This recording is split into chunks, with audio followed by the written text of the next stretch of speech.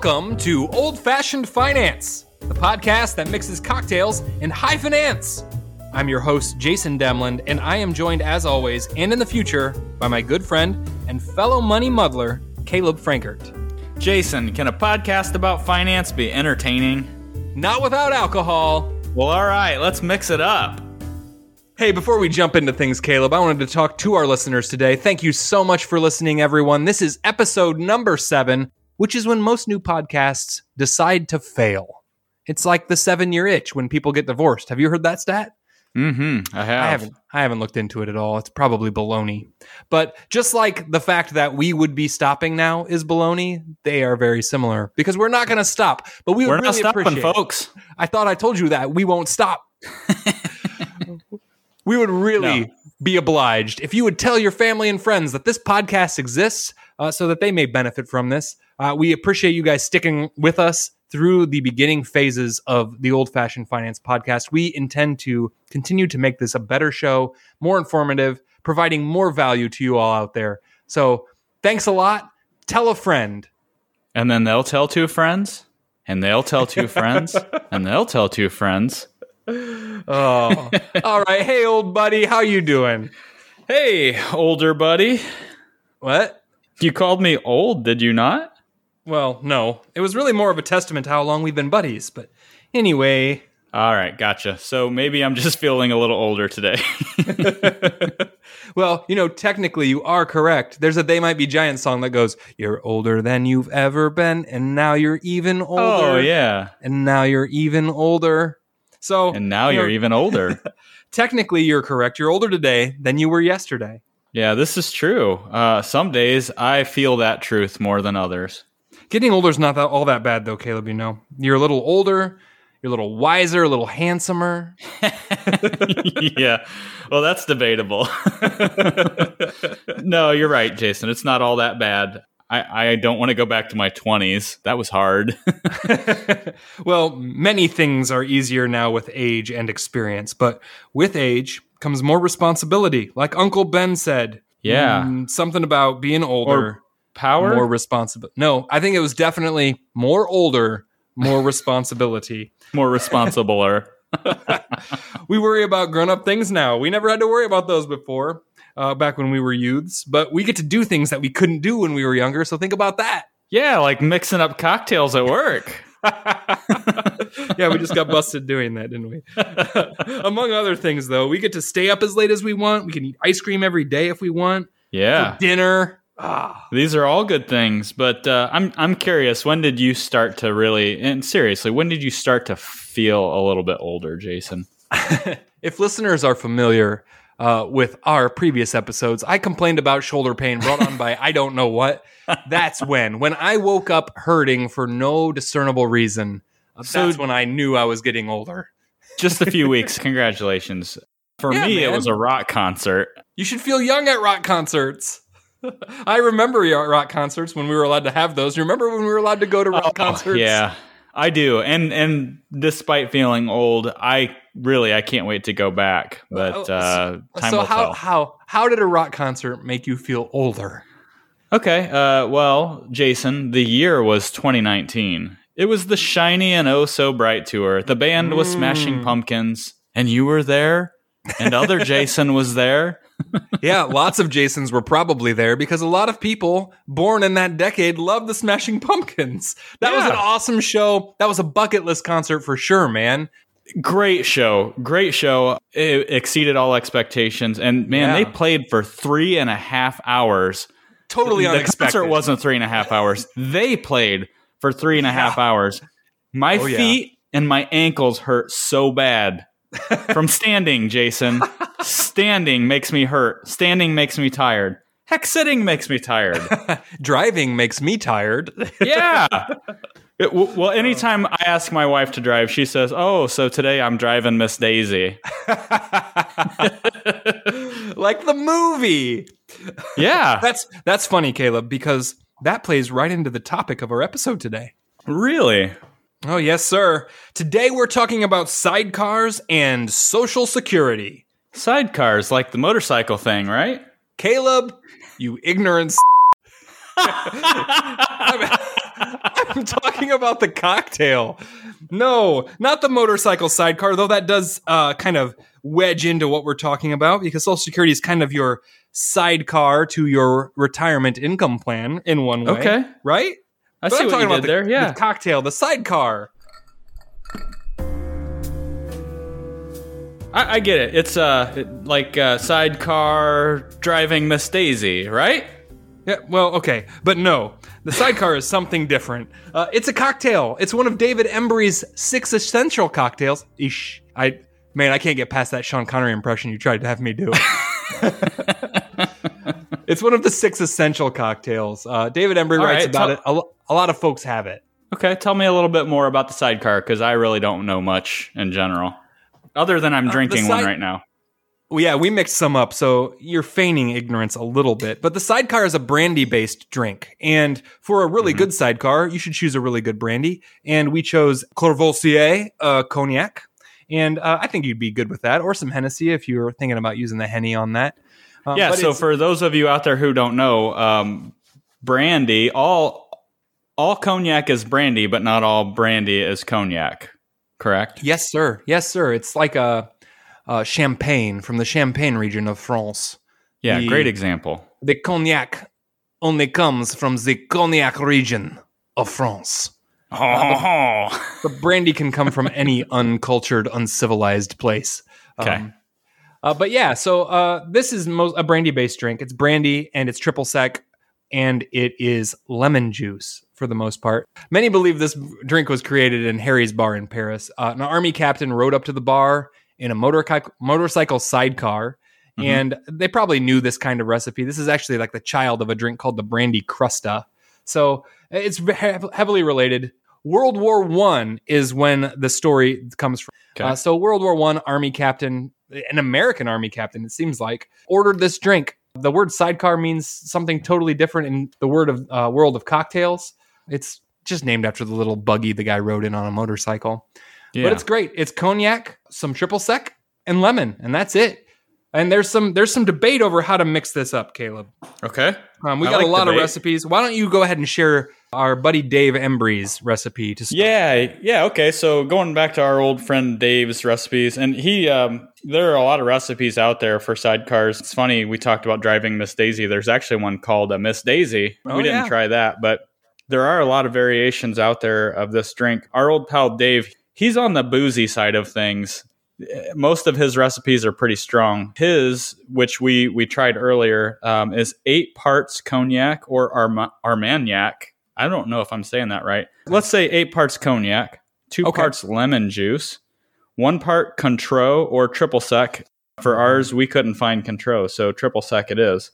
That's Dave Embry's recipe. Basically, you shake vigorously with ice and strain into a cocktail glass. Garnish that with a twist of lemon if you want. And then there's, we have kind of consulted the Savoy book as well. Theirs is a little bit less boozy.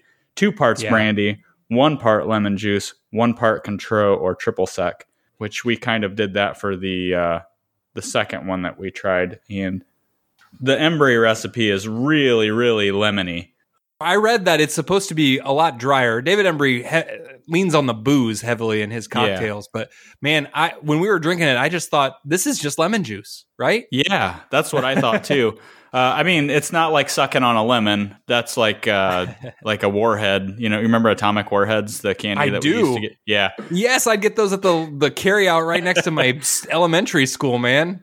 I know we've made comparisons with different drinks, like, throwing a Jolly Rancher in a drink and things like that. I sort of feel like you could throw a lemon warhead into brandy, and that would be Embry's recipe. But I didn't even know what triple sec tasted like after drinking the drink, because I, admittedly have never really used triple sec. So we tried that on our own too, and we decided to flip the lemon juice for the triple sec, which I think personally suits my taste a little bit more. How about you?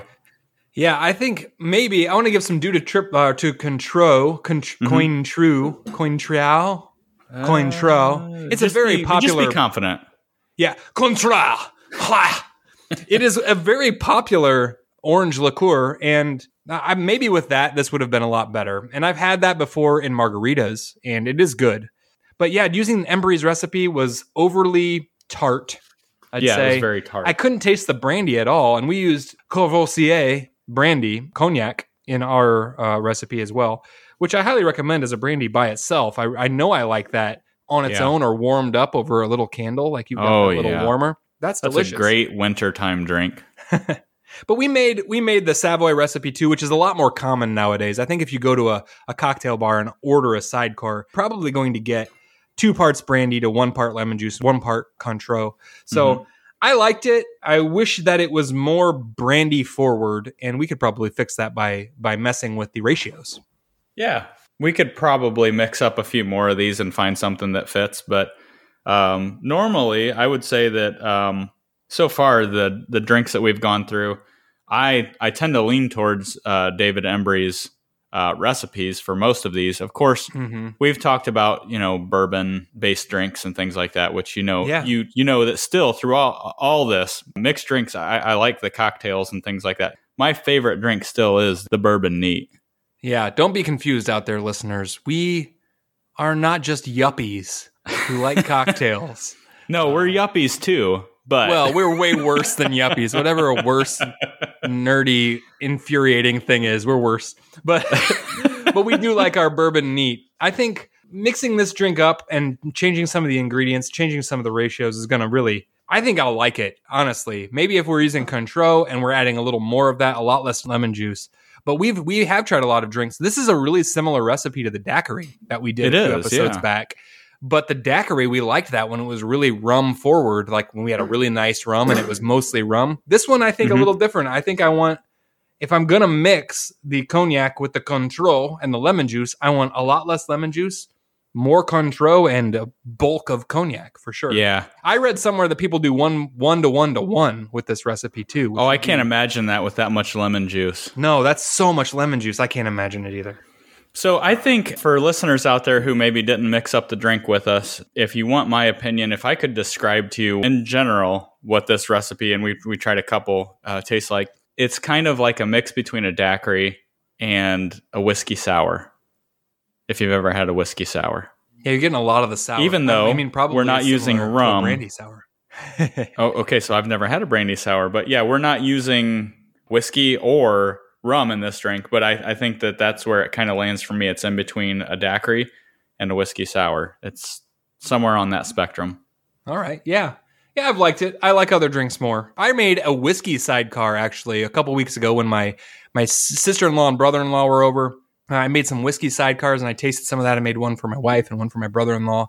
And then I actually rimmed the glass with sugar too. I think that actually took a lot of the sourness of the lemon out. And I've heard other bartenders use like a dash of simple syrup or grenadine or something to kind of take that out. Maybe that would be better, but maybe I like whiskey more than brandy, but I know I like brandy a lot. So it's worth checking out. You should try it and see if you like it. I think I'm going to take you up on that. We'll try some whiskey sidecars. I'm not ready to give up. It's okay. It's pretty decent. It's probably not the first or second drink that I'm mixing up, but it's hard to beat the old fashioned on the Old Fashioned Finance podcast. That is the king of cocktails. So far, we've got a lot of drinks and a lot of finance topics to go through, folks.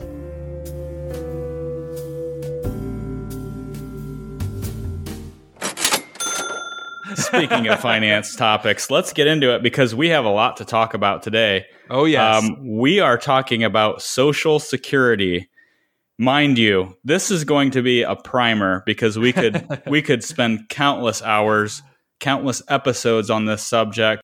Different Social Security strategies. Oh, man. There are a lot of things that we could really dive into with this, but I guess let's just jump right in and start talking about Social Security in general. I think everybody is aware of Social Security, but let's build a base first and kind of go through some scenarios and just really get a general idea for how Social Security works, how it works for the average retiree. And hopefully we'll get some questions to clarify some other points when we're done. Oh, yeah. Yeah, man. Social Security it's a government program. So just think about that when dozens, if not more people are working on a piece of legislation to put forward. Social Security is complicated. It is Oh, yeah. There are lots of in and outs. We are not going to do an exhaustive treatment of Social Security and how everything works in one episode, not in 5 episodes. So we wanted to give a primer on it, but just know this is a government program that the federal government put together and put out. So it's as complicated as that. It's just like if we were like, hey, we're going to do an episode on the tax code.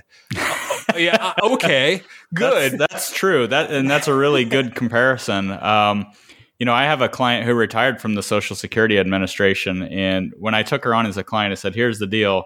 If I take you on, I'm going to call you with a couple of zingers every year because I feel like I know more than the average Joe about Social Security, but there is a lot involved. And I think we could be the old-fashioned finance/Social Security podcast. We could never leave that topic if we wanted to. It's something that impacts almost everyone, but you're right, it's so complicated. We could spend the rest of our lives talking about it. We're not going to. We're going to try to spend the next, let's say 40 minutes or so talking about it. Yeah, man, let's do that. Okay. And let's start with the first question. Caleb, how did Social Security come about? So that's a really good question because for those of us who were born post-Social Security legislation, it's just always been there. But technically, it came about in 1935. The president was Franklin Delano Roosevelt.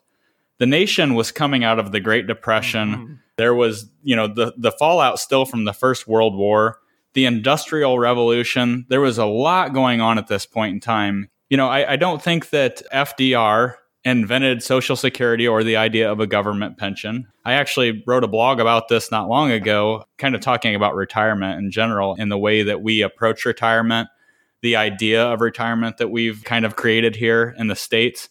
And a lot of it goes back to, I'm going to go back to the 1880s with Otto von Bismarck. Hey, all right, Otto. So he was a German aristocrat. Another tale of your childhood. Guys, I have young kids, okay? Is that where everybody wants to be a cat? Is that where that comes from? Maybe he wasn't even an aristocrat, but he was a chancellor in Germany. He's kind of credited with the idea of a government-funded retirement. And the idea was this: with the Industrial Revolution, an aging population, life expectancies in general, being extended, what you had was an aging workforce, people living longer who were not able to be productive and generate an income for themselves. So drawing back on research I did for the blog, at that point in time, if you were 60 years old, you were basically deemed useless as far as the workforce goes. Now, we know that that's not the case here. In fact, I think some of our most productive workforce is probably in their 60s. But the idea there really was these people have worked a lot of years in tough conditions, and, we owe it to them to provide some sort of a pension. The United States is not the first to really roll this type of legislation out. A lot of countries in Europe were starting this kind of idea, but that's really where it came from, was providing a government-provided pension for an aging population who could no longer provide income for themselves. Yeah, that big switch from mostly agrarian culture to industrial, less multi-generational families living together. I gotta say, it kind of makes sense. It was a whole big sweeping amount of federal government coming in and doing some stuff because that Great Depression was a big deal. And it caused a lot of people to look for some change. So safety and security, after the stock market crash and all those types of things, that with the Depression in general, that was top of mind. You think about some of the legislation that's come about over the past few years with financial crises, and, even the most recent, I always coin it as the COVID crash and things like that. There's always been legislation that comes out of that. And I think that the blueprint for a lot of that comes out of what happened in the 30s in response to the Great Depression and how we handle those things. But we could do a whole episode on how this was created and why. But, for the purpose of this podcast, let's get into a little bit more application.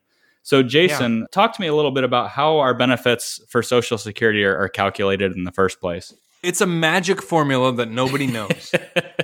It sure is. No, it seems like it. It's all written down, and you can Google this stuff.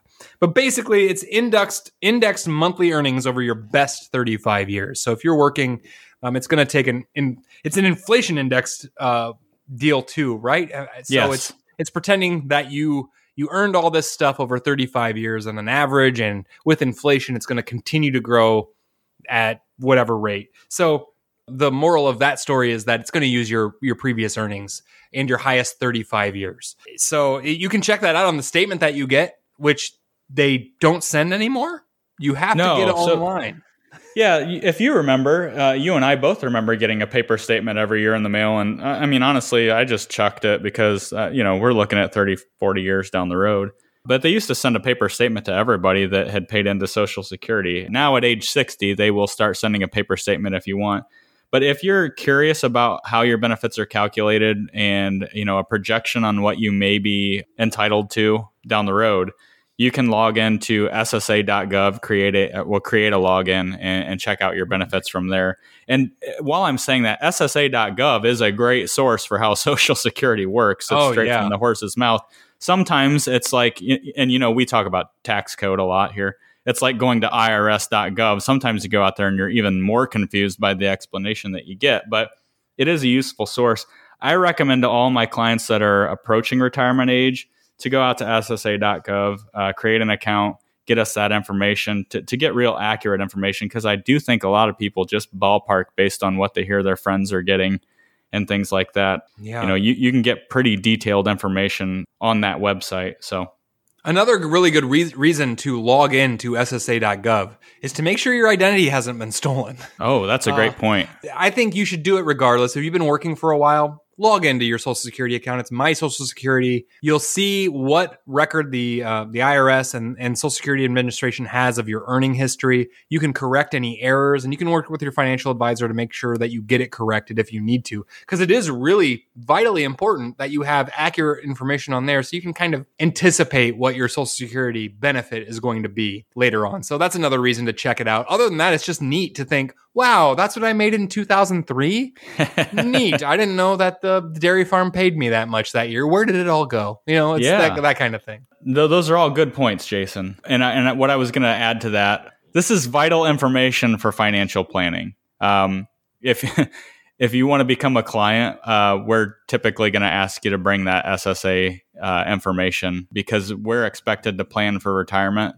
You mentioned the sidecar and just the analogy there. It is I call it a building block for retirement. It's crucial in most people's retirement plans. And like anything else, the earlier you start planning with more realistic numbers, the better the outcome is typically going to be. So as financial planners, the earlier you get on this and get this information down, good input, good output. Wouldn't you agree? Nerd.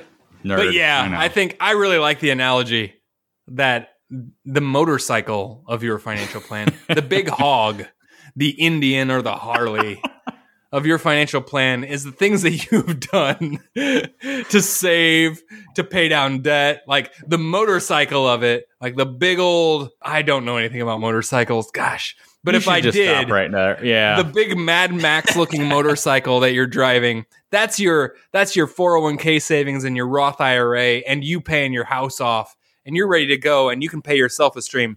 But that's Social Security. That's your little sidecar. That's where your sidecar goes. Yeah, that's where your dog rides. Yeah, that's right. Or your wife. I don't know, depending on how much you love your dog or your wife. It could be keeps either. You from tipping over a little, maybe. It's the training wheels without looking like training wheels. Yeah. All right, man. So let's go. Enough of that. The question, Jason? What's the question that you hear the most when we meet with clients and talk about Social Security? It's I'm going to retire. When do I take Social Security? When should I start taking it? Because I can take it earlier. The $1 million question. Then I'll have it. I can take it later, and then I won't have it, but it'll be more. So which is better, Caleb? Do I take it early or do I take it late? So let's not exhaust this one here, but I think it's good that we address it. I think that, and listeners might not like this answer at the beginning. I think you'll see why we've come to this answer, but it really depends on a lot of different things. Life expectancy is important, family history, current health, things like that. Your current income needs, depending on when you're planning on retiring. If you're thinking about, retiring at 60 years old, that changes things quite a bit. And obviously other sources of income, whether that's a pension, or whether it's a really well-funded IRA or Roth IRA. Maybe there's a windfall or something like that, maybe on the horizon. So, not to make everybody mad, but the answer is quite simply, it depends. Yeah. But we'll get into that a little bit more. And I think we're going to discuss some things here that will help come to that conclusion. So, there's benefits at various ages. Jason, talk a little bit about when Social Security becomes available and how those benefits work over those different milestone ages. Yeah, if you want to get your hands on your Social Security benefit as soon as possible, you can get it at 62. There's a full retirement age. It'll be FRA on most of your documents. That if you were born after 1960 is 67 for right now. And if you were born before 1960, it's somewhere between 66 and 67. We like to say 67-ish. Yeah. Just to be very clear with folks, but that's your full retirement age. It'll depend on when you were born exactly, and then you get the full kit and caboodle at age 70 with all the stepped up benefits for that. So why would you wait, Jason? I hear the question all the time. Sorry to cut you off, but if you can get it at 62, why in the world would you wait until 70? Is that what you said? 70? Yeah. Well, because it's more money then. But okay.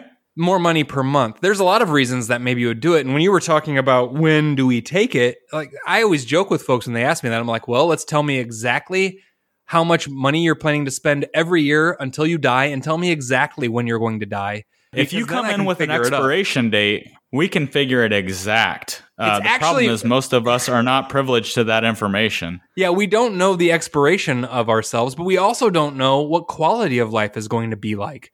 Because maybe, it could dip at 62, you retire and you get sick for 3 years and you're not spending that much money. Maybe you start spending more. Maybe you spend really heavily in your early years of retirement, like, out of your pension, out of your IRA, out of dividends, out of real estate income, all sorts of things. It is wildly variable based on what your goals are, what kind of things you like to do. If you want to front load retirement with all the fun before you start getting older, or if you want to guarantee that you're not going to be a burden to your kids, it depends on what's most important to you. Yeah. What you're going to do. That's the main factor. It's more than just what are the odds of getting the most money. Because if that's your plan, I got sad news for you. The Social Security Administration figured this up with actuarial tables. So they already did the math. Back to the insurance guy conversation, huh? Right. The same people are figuring these benefits. Yeah.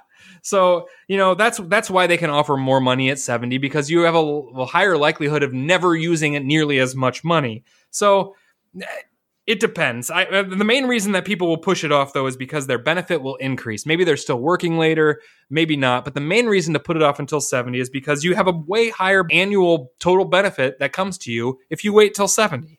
Uh-huh. So to build on that, when we talk about the increase, because we've said a lot of, it depends. Well, tell me how active you're going to be in retirement. Well, we've got the world traveler, and then we've got I just want to spend time with my grandkids. Yeah. We've got a lot of different folks with different goals in retirement. So we can say depends all day long, but let's put a little bit of math behind it.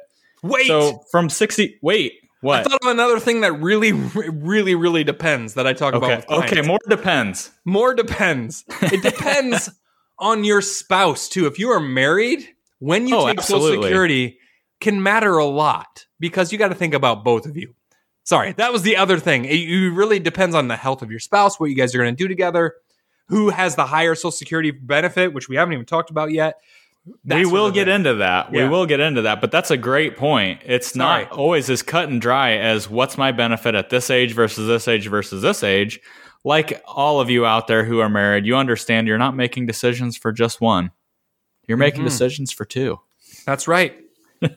And maybe more if you have children when you're in your 60s that are under the age of 18. Am I right? Yes, which is something that's overlooked big time. And I'll admit I overlook it too. But again, so more teasers. But let's put a little bit of math behind it. When we talk about how your benefits increase from age 62 to age 70, it's 8% a year. And now, Jason, there are some mutual funds and things out there that will deliver 8% a year. There's some stock investments that'll probably do that, but we're talking about a guaranteed pension. There's not a lot of guaranteed options out there that will return 8% a year. So in my opinion, that's a pretty good number, wouldn't you say? I think it's a good increase. I mean, if you factor in cost of living and the benefits of Delayed gratification. Yeah, I think it's a decent amount for sure. Well, and let's think about compounding again, because you hear 8% a year, and maybe even that number doesn't sound huge. But if you look at the average person's Social Security benefit from age 62 to 70, it could be up to a 75% higher monthly benefit at age 70 than it is at 62. But you got 8 years that you weren't getting anything. That's true. Again, we're going to go back to, well, it depends on your situation. But there is some math behind that too. So you're kind of getting into the next question, really, which is, all right, so where is my break even for maximizing my lifetime benefits? Because that's what it really boils down to. You know, if you want the higher monthly benefit, all day long, you wait till 70. There's no questions asked. That's when you're going to get the highest benefit.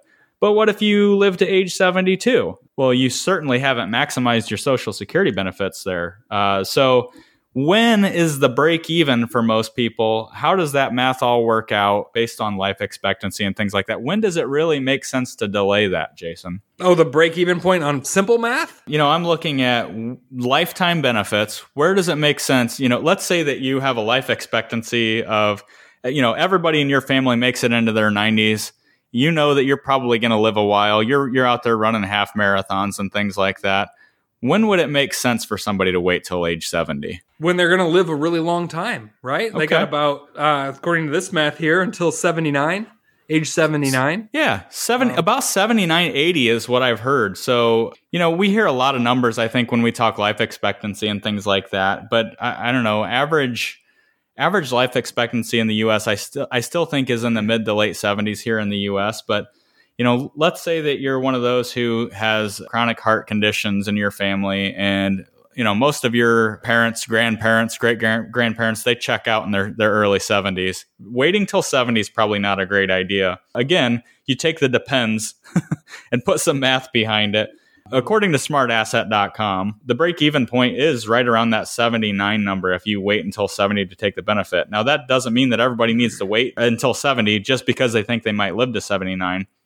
Again, depends on when you need income and things like that. But I think many variables. There are tons and tons of variables. So let's say, you know, along the way you decide, all right, well, maybe I don't want to wait till 70, but I plan on working till my mid 60s. You know, looking at the math again, if you start taking benefits at age 66, it's probably going to take you till about age 75 to break even on your max lifetime benefits. So rather than taking it early. Right? Rather than taking it right away at 62. Yep. Yeah, there's the old adage that a bird in the hand is worth two in the bush. And that makes me think about taking Social Security as early as possible. And I've had a lot of people that believe in this strategy. You take it as early as possible because A, you don't have any idea when you're going to die.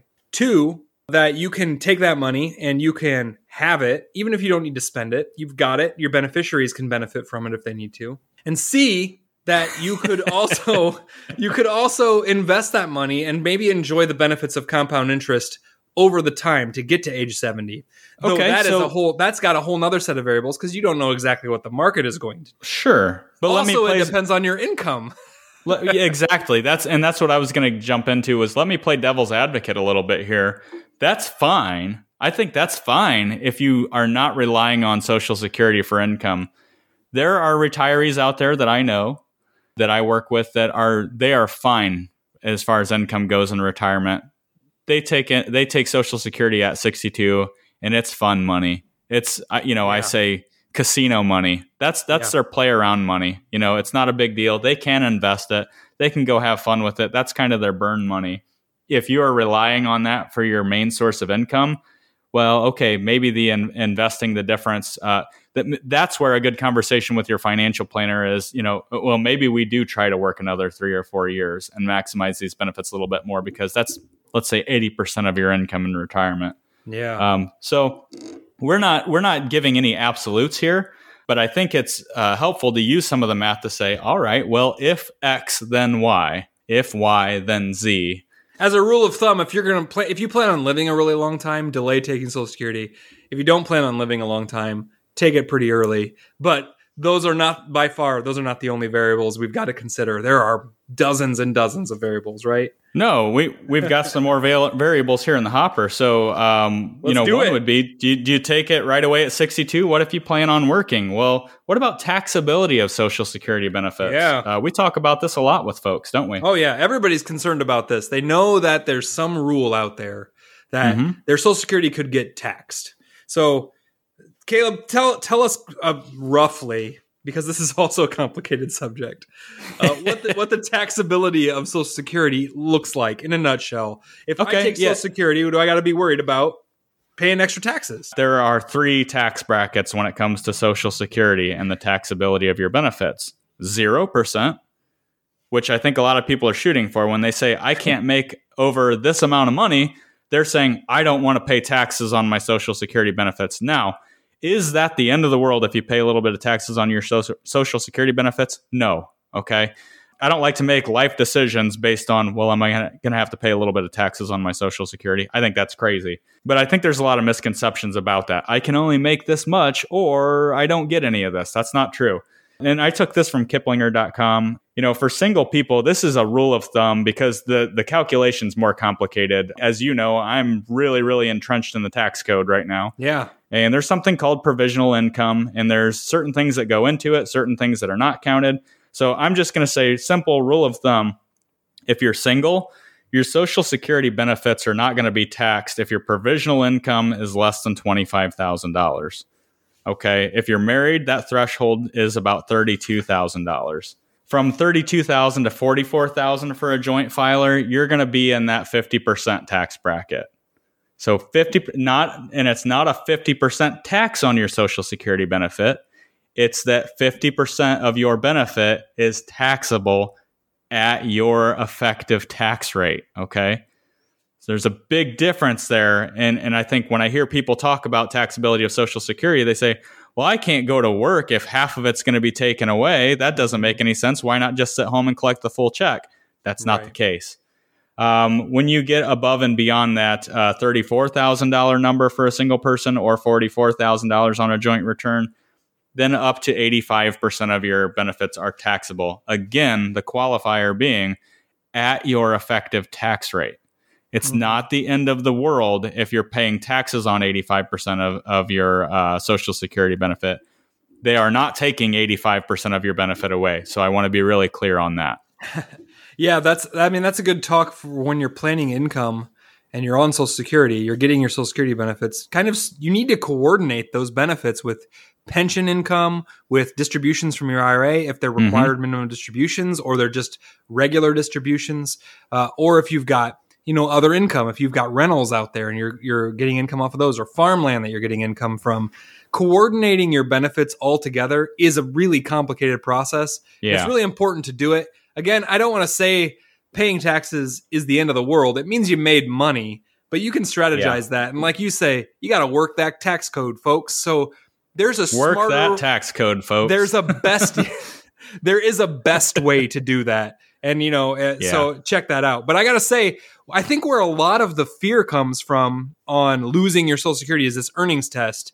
And really, this only comes into play if you take Social Security early. If you take it before your full retirement age, there is a lot more danger because theoretically, you could earn yourself out of all your Social Security and not get any of it. In theory, it'd have to be a lot, but you could do it. So basically, this is what lots of folks are scared of. If you take Social Security before your full retirement age, which for most people is 67-ish, like we said, once your earnings exceed $18,960 for 2021 in any full year before normal retirement age, so not the year that you reach full retirement age, of course the government has a different calculation for that year, your benefits are reduced $1 for every $2 in earnings in excess of that $18,960. So that could end if you made $500,000 in excess of that limit, you could have your Social Security benefit totally erased.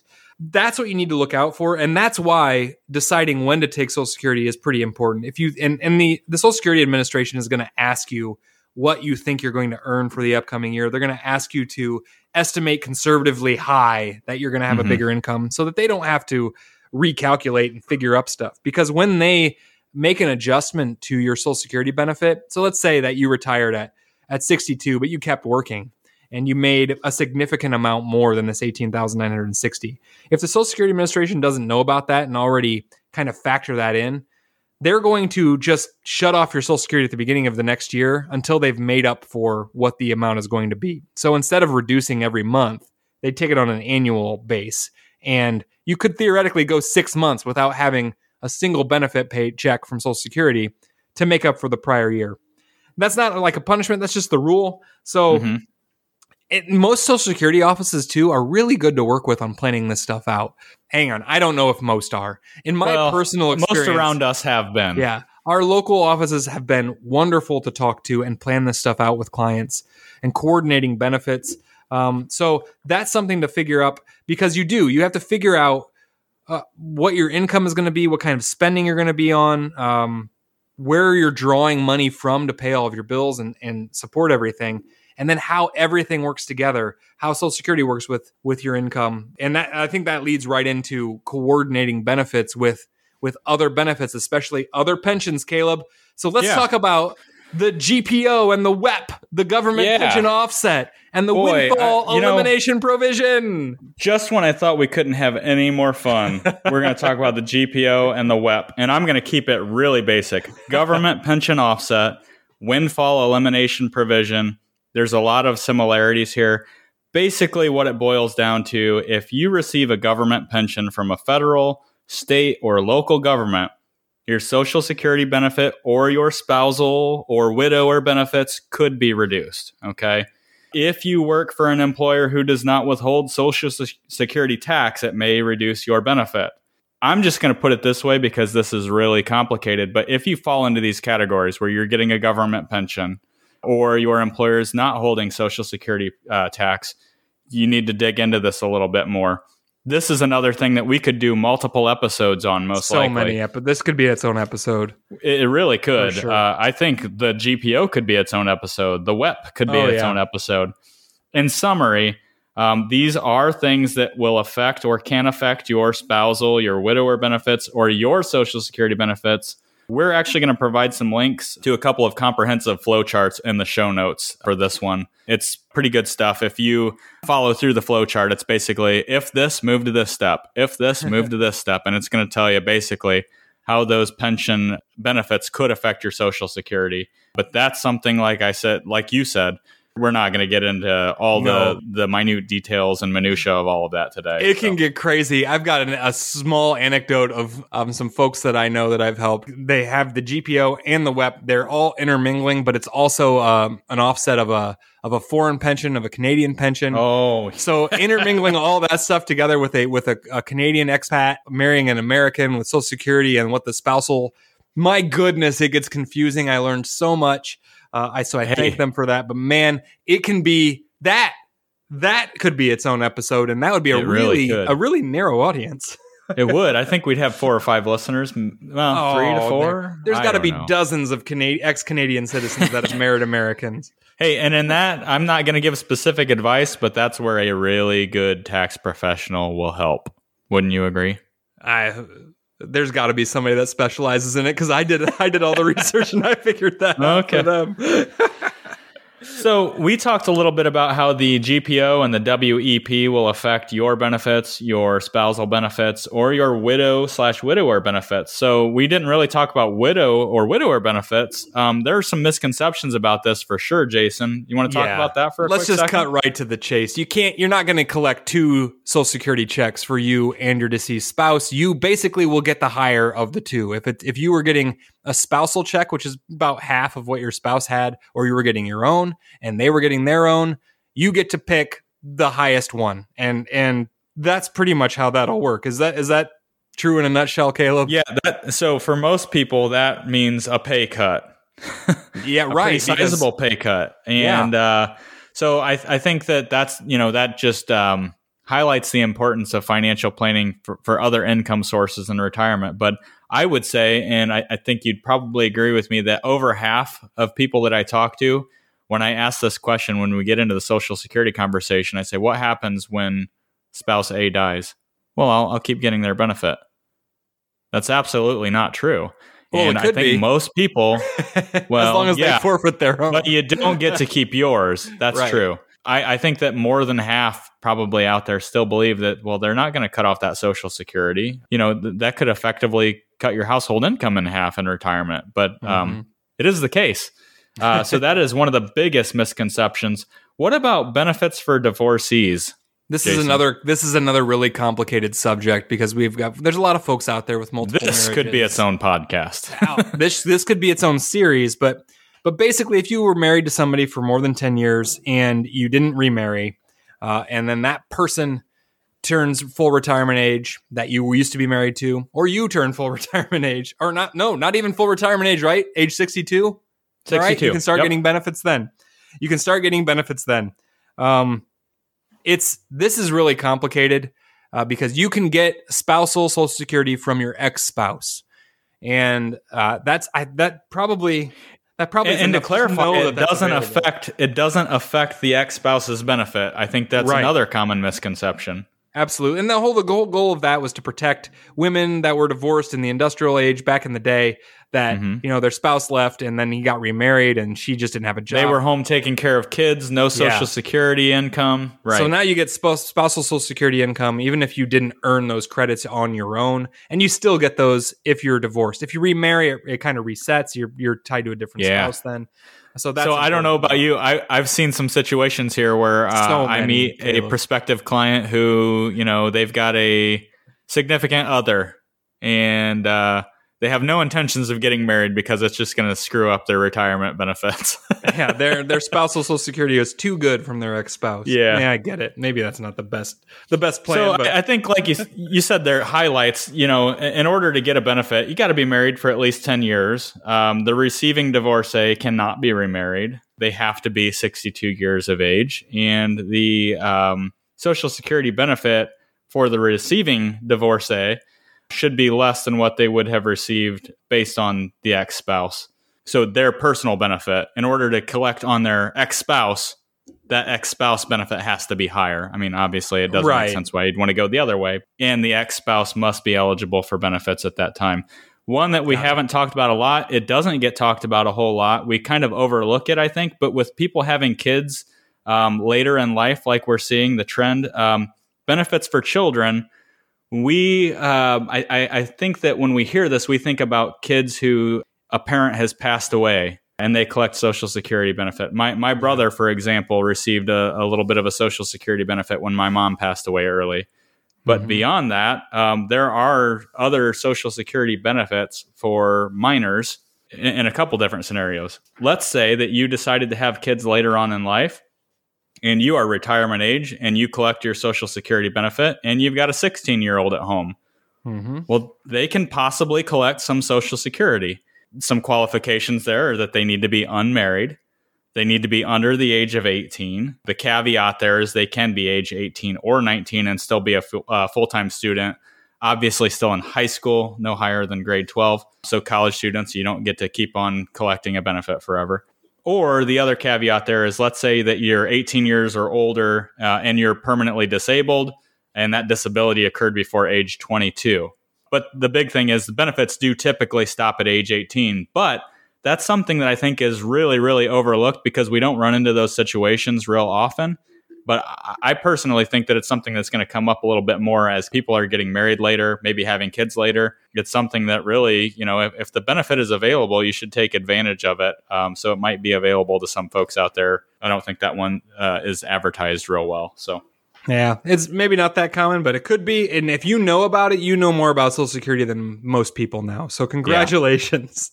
Yeah. In summary of all of this, hopefully this was informative about Social Security because it is so complex. There are so many different variables, ins and outs, changes for what will work best for you. We do advise that you seek the help of a competent professional if you are deciding on what to do. But Caleb, what about folks our age? What about the old millennials, the really old ones? What do you do? This is what I do. I'm not gonna wait for you. Thanks. Because this is what I do. I say, you know what? If I get Social Security, awesome. That's great. I'm not going to count on it at all because it needs to be changed by now. So so you asked people, the main question people asked you was, when should I take it? The main question I get from younger folks is What's going to happen? I heard will it Social even Security, be there? Yeah, I heard it's going away. Yeah. What's going to happen? What do you think? In the state of Ohio, we saw years ago a crunch on state teacher retirement benefits and things like that. And the way that I look at it, this is purely opinion.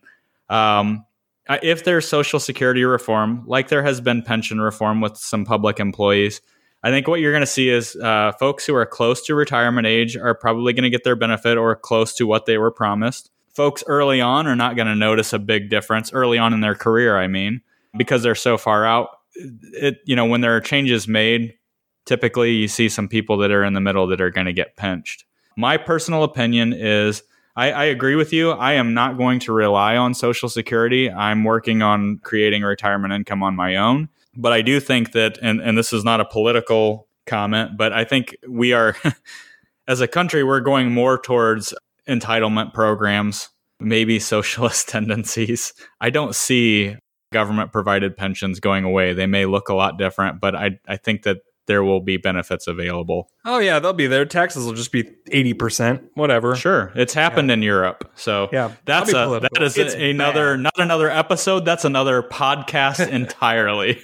I don't see them going away either, but it's smart to not count on them. There are so many levers that our legislature can pull to, whether it's means testing for Social Security or taxing more of the benefit, or there's just a lot of different levers. It probably won't go away. Don't be worried about it if you're getting close to it, if you're getting it, because they need you to vote for them in Congress. So they won't get rid of it. That's the most important thing. So they're not. If you're a voter, you'll probably be all right. Well, Jason, I know we just scratched the surface here, but we're up against the clock a little bit. So I think it is time for questions straight up.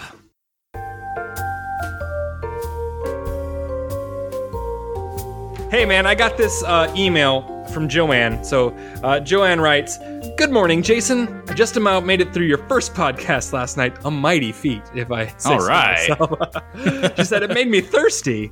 Perhaps you should offer free liquor to your clients. Stop in and get free samples. But I do have a question for you. We've never had money in the market before, and I'm wondering what the best strategy is to not have a heart attack when the market goes down and money is lost. I want to keep an eye on how the money is doing, but it's causing stress the last few days. I purposely not helped my spouse get online access because I know he'd have a panic attack too when the market drops. Any suggestions?" Hey. Well, throw your computer away. Throw away. Yeah, it's true. Joanne, I am so grateful that you took the time to listen to the podcast, first of all. My first prescription for when the market goes down is to have a cocktail. That's good advice. And you can get one at our office almost any time. But seriously, though, dealing with market volatility is a psychological struggle for many people. It's probably smart to keep reframing your investments into 5, 10, 15, 30-year periods. That helps a lot. I know we can look backwards at the market to see that even the biggest drops, like in 08 and 09 recently, they don't register as disastrous when your holding period is a really long time. So try to reframe yourself. Also, remind yourself that if you've got some money protected that can withstand some negative returns, whether that's your emergency fund or it's some cash and bonds, remind yourself that you have some money that's not invested all in the market. And if you're diversified, you can take some solace in the fact that you're diversified. That's why we preach that all the time. Really, a worst case scenario of a really diversified portfolio all going to zero is you got bigger problems. The entire United States economy would have to collapse. The world would be having really big problems. So it'll be the smallest part of your concerns, I think.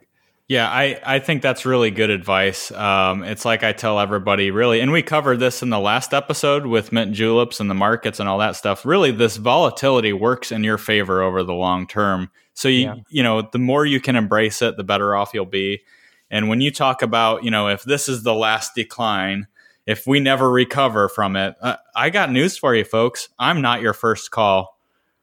Our country has completely crumbled. It's all gone to pot. You're not calling your financial advisor. So, I think that's great advice, but a very practical question. And, the longer that things are positive in the markets, the closer we are to the next pullback, but you'll get through it. You'll get through it. So it's a hard thing. I don't want to belittle it at all. Everybody worries about it, and we manage a lot of people's life savings. So it hits us bad too when that happens. So we have to preach that same stuff to ourselves, that the process Absolutely. works. It should work. So yeah, just try to reframe it and keep on going on.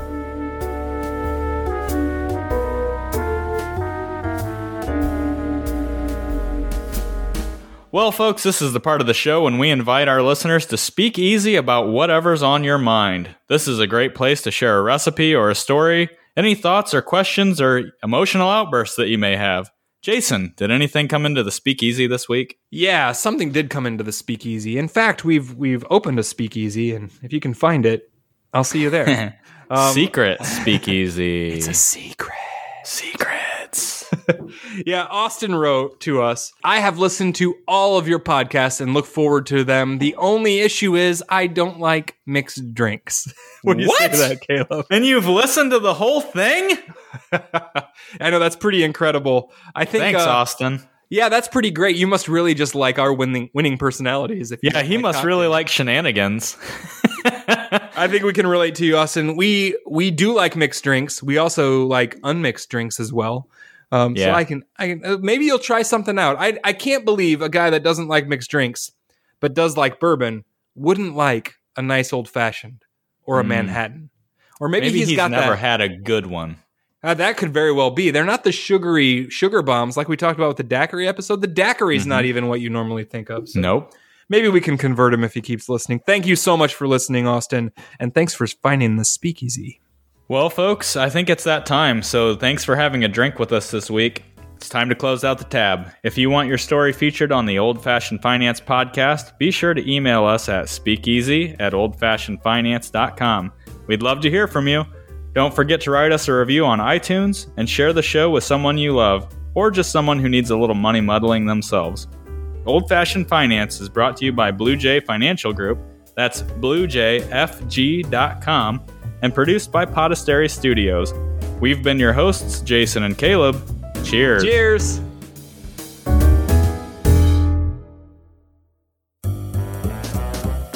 Blue Jay Financial Group, LLC, Blue Jay, is a registered investment advisor registered with the state of Ohio.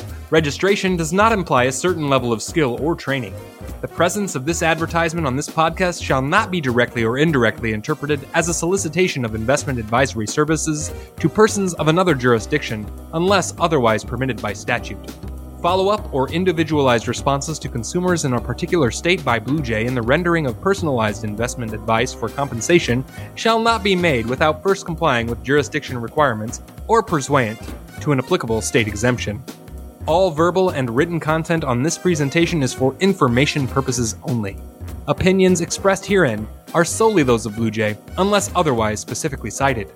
Material presented is believed to be from reliable sources, and no representations are made by our firm as to other parties' informational accuracy or completeness.